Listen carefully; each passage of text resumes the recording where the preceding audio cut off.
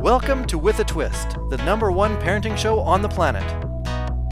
In an era where the majority of children are not asking what they want to be when they grow up, but instead what they want to be when they give up, With a Twist will help you raise hopeful, thriving, engaged, and confident children. Be the parent you've always wanted to be using With a Twist's signature success system. With a Twist is the only parenting podcast that will enable the everyday parent to have peace of mind while navigating the school system and life. Give your child the opportunity to thrive instead of just barely survive. And now, the founder of With a Twist, Amber Scotchburn.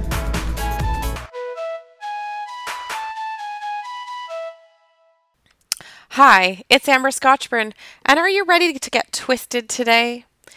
Today I wanted to talk to you about financially ignorant children. Probably take a couple podcasts actually to talk about this particular topic, because it is one of the reasons why kids are staying at home until they're around the age of 32. And that's not just a North American statistic.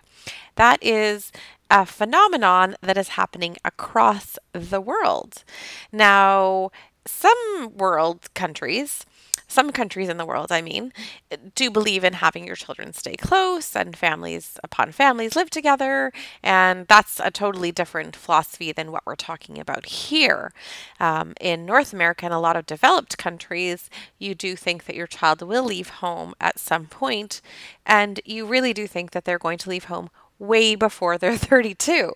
And one of the reasons that they're citing that kids aren't leaving home or are leaving home and coming back and staying till they're around 32 is finances.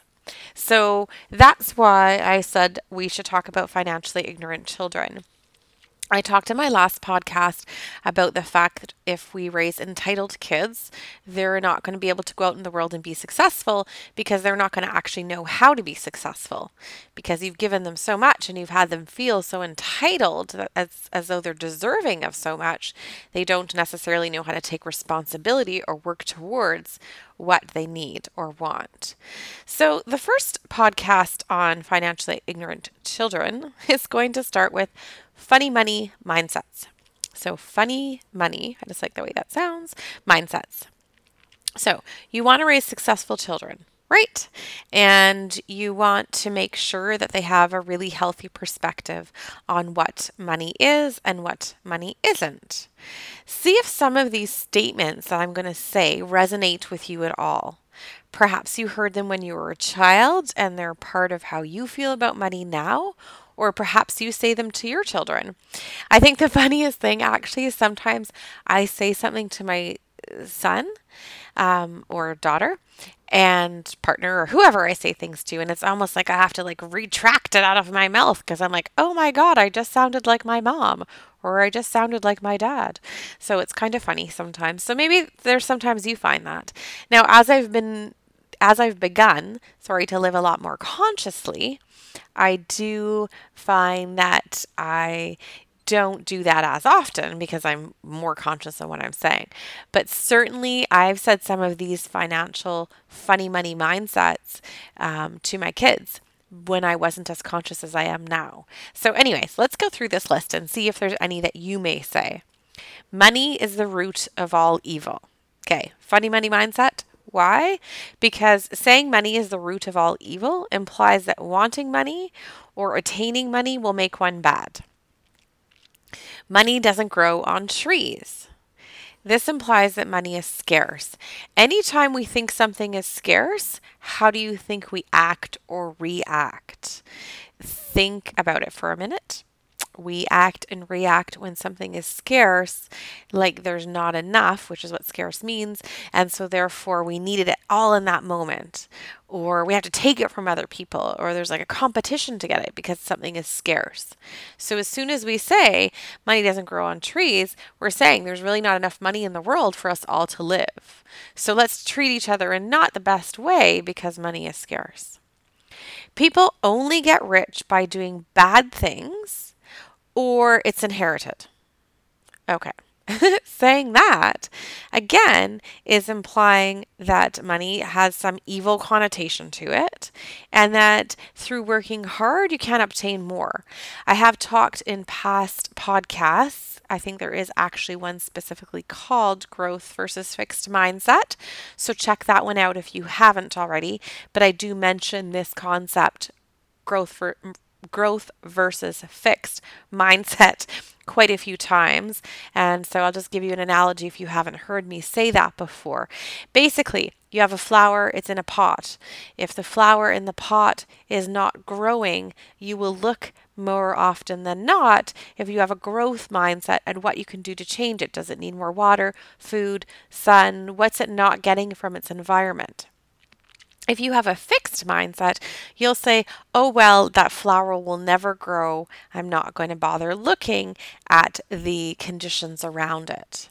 And so what happens here is that if you say money can only begotten, money can only be obtained. I think that's better English.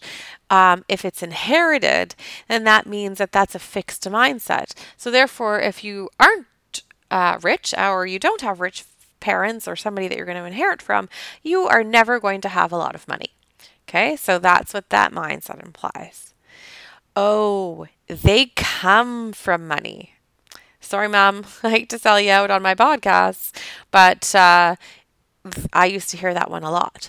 And so it almost differentiated us from them. And I won't say almost, it totally did, right?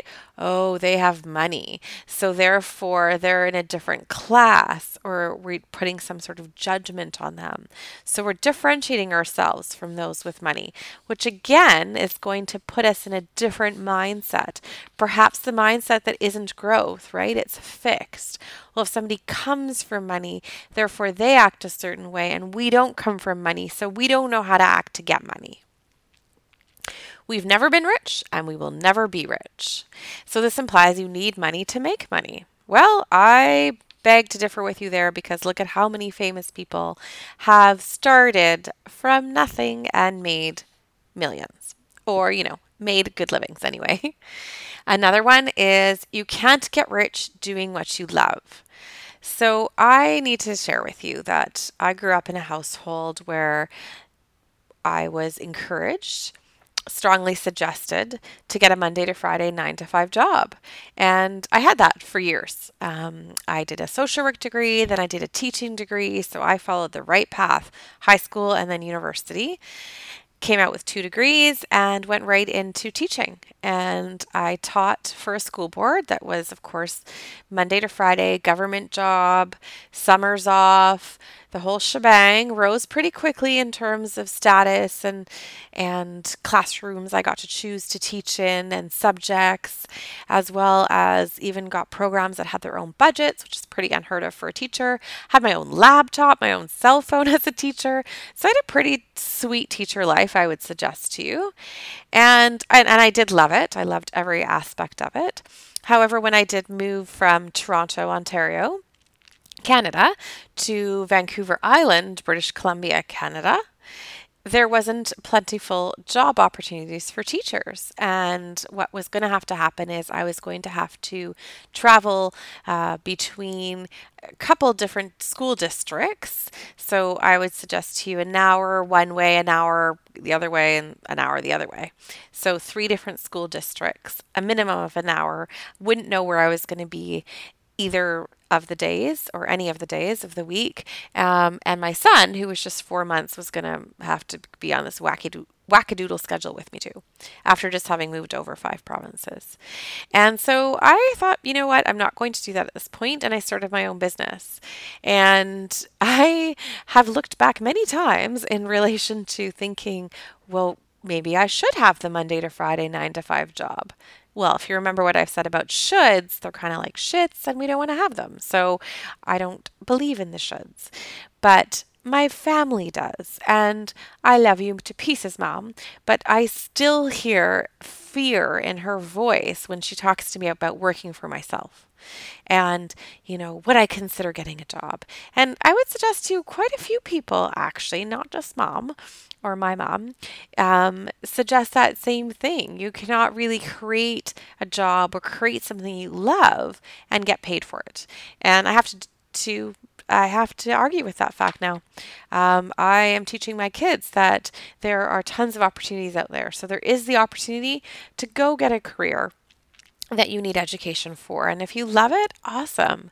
And if you don't, create something. My son is also doing podcasts if you want to check him out, The Teenage Idea. And I'm really hoping that I'm not bringing him up with that mindset that you can't be rich doing what you love, because I think you can. And the people that have created Facebook and Google and Apple and those kind of key things that are getting you my podcast today are all people that did what they love. Another funny money mindset. It takes money to make money. And that kind of goes with some of the other ones that we've said, which implies if you don't have money, then you aren't going to have the opportunity to become wealthy. I don't understand money well enough to get rich. So it's like they're thinking there's a certain mindset around money that only happens if you have it already. And it really puts a limit on what you can learn and is really that fixed mindset. Financial security comes from having a good job and a steady paycheck. So I've alluded to this already, or maybe stated it directly, that that's really what I think my mom wishes I had, was my government teaching job back. That was, a good job and had a steady paycheck. But it implies that you're limiting your career opportunities, and you have to fit into this definition of what financial and career security is. If you're rich in love, happiness, and health, you don't need money. Well, that implies that money isn't a necessity. And for anybody that says that, I'm not sure what planet they're living in, because I would suggest to you most of our planet uses money as currency. So it is a necessity. And my favorite from my childhood is, we can't afford that. And I have to tell you that I was using that with my kids until I started becoming more financially aware and funny money mindset conscious. I would say that to my children. And again, through saying we can't afford that, we're putting that scarcity mindset on money and limitations to our kids on what they can achieve. And so I've erased a couple things from that type of sentence. I've erased can't, which if you go to my Lens podcast, you'll see more about why. But basically, as soon as you say can't, your whole being is going to stop trying for that particular thing because you're using the word can't. It's a limiting word. And as soon as you imply it to something that you actually need, then you're setting up the scarcity mindset, which we'll go over a little bit more too. So why are these judgments that I just said to you? Money is the root of all evil. Money doesn't grow on trees. People only get rich by doing bad things, or it's inherited. Oh, they come from money. We've never been rich and we will never be rich. You can't get rich doing what you love. It takes money to make money. I don't understand money well enough to get rich. Financial security comes from having a good job and a steady paycheck. If you're rich in love, health, and happiness, you don't need money. Or my favorite, we can't afford that. Those statements aren't right or wrong. And again, I have a podcast on being right or wrong or being different. However, they do carry a judgment about money as indicated by what I've explained to you after I've said each one. These judgments are not right for a prosperous, success-ready money mindset. If you're telling your child continuously, we can't afford that, or money doesn't grow on trees, and you're living as though money is scarce, then you're setting your child up to believe that there is only so much money to be had. A lot of those statements actually lead to that scarcity mindset. This can lead a child to not wanting to share their money. This mindset might cause a child to think that in order to obtain money, it must be taken from somewhere. Think about that for a second. How many places are there around the world where there's this high crime rate because there's such a discrepancy between economic backgrounds? I'm sorry to the United States and my listeners there, but there is a huge difference between the haves and the have-nots, or those with money and those without. So much so that you can be somewhere like Florida and you can be driving and there's beautiful homes and they're around a security gate, and literally 2 blocks over, it's like what we envision as Compton, like the lowered cars and the laundry hanging out, and the kids sort of all hanging out and not having enough food, and that actually exists. And so those kids, if they're being told we can't have that, we can't have that, why wouldn't they want to go the 2 blocks over and take what they want to have or what they need to have, they feel, to survive? Okay, so that was a little offside. Well, it wasn't offside, but it was a little bit more that I wanted to get into in that moment.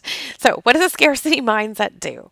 It can lead our children to believe that there isn't enough money to be had, not wanting to share their money. It might cause them to think that they have to take it, which was just when I went off there. Also, it can have a child think that money must be spent right away, because who knows when it will come again. So a scarcity mindset can lead to all of these, and they're all unhealthy thoughts and habits in relation to money. When a child doesn't want to share their money, they'll grow up with a competitive sense about money and truly think there isn't enough to go around. So where would the charities be of this world if we had that mindset? People with this mindset may also want to take from those who have only a limited supply of it, because they think there's only a limited supply of it. We see this in countries like I highlighted when I went off just before, about people that have, or places that have, a large rich population and a large poor population. Why? Because the poor class have nothing to lose if money can only be attained in this way. Think about that for a minute, right? They are thinking, well, I need this or I want this, and I see other people having it. Well, if I can't get it any other way because it's scarce, I have nothing to lose if I go and try and get it that way. Then there will be the child who won't spend money unless it's absolutely necessary, and they'll go without because of fear of not having money again. So even with money in the bank, they're fearful that this money is all there is. And because we actually have to spend money to live, day-to-day existence for these kinds of people is full of fear. And I see that so often, actually, in myself before I was conscious. So I think I've shared with you guys in the past, or maybe even in this podcast, that I moved from Toronto, Ontario, Canada, to Nanaimo, Vancouver Island, British Columbia, Canada. And that's 5 provinces difference. And Canada is quite large geographically, so it is not just a hop, skip, and a jump. It's, a significant move. Anyways, I moved, and in my closet in Toronto, I had all of these gifts that I was given. Gorgeous, beautiful gifts. And because I had a scarcity mindset, I wasn't sure when I would get those things again. And it was so sad because when I moved, we were really only taking necessities 5 provinces over to move provinces over. And so I actually gave away most of that closet of stuff because I couldn't pack it to bring, and it wasn't going to throw it in the garbage. So these things that I've been holding on to because money was scarce in my mind. And because money was so scarce to me that, when I spent it, even on normal things that you have to spend money on every day, I would actually be caused stressed. Well, that's not really a good way to live. On the flip side, a child who thinks that money must be spent right away because money is scarce, they won't grow up learning how to save. So it's actually the opposite end of the extreme from what I just described for myself. But I've honestly seen that too. And interestingly enough, you can see it sometimes in family members. So sometimes if you've heard that people say, oh, how can siblings be so different? Didn't they grow up in the same house? Well, yeah, of course they did. But this is an example. You could have a money mindset scarcity mindset where you've grown up. And a flip side to that, somebody thinking it's scarce and therefore holding on to it, is somebody thinking it's so scarce that they just spend it all. And they're going to live in highs and lows with money. When you have it, you spend it all. Then what happens is you prove yourself right because you don't have it and you go into this dip. So yes, as a parent, you really need to think about how you treat money and how you talk about money because it's going to form your child's relationship with money. You want them to have a good money mindset, not a funny money mindset. And as actions speak louder than words, make sure your actions are congruent with your words. So in our next podcast, we'll give you some solutions to this. Thank you so much for listening. Good morning, good afternoon, and good evening, wherever you are around the world. Great to have you with me today at With a Twist. Please don't forget to give me a 5-star rating on iTunes. That would be much appreciated, as well as follow me on Facebook at Amber Scotchburn. Thanks so much.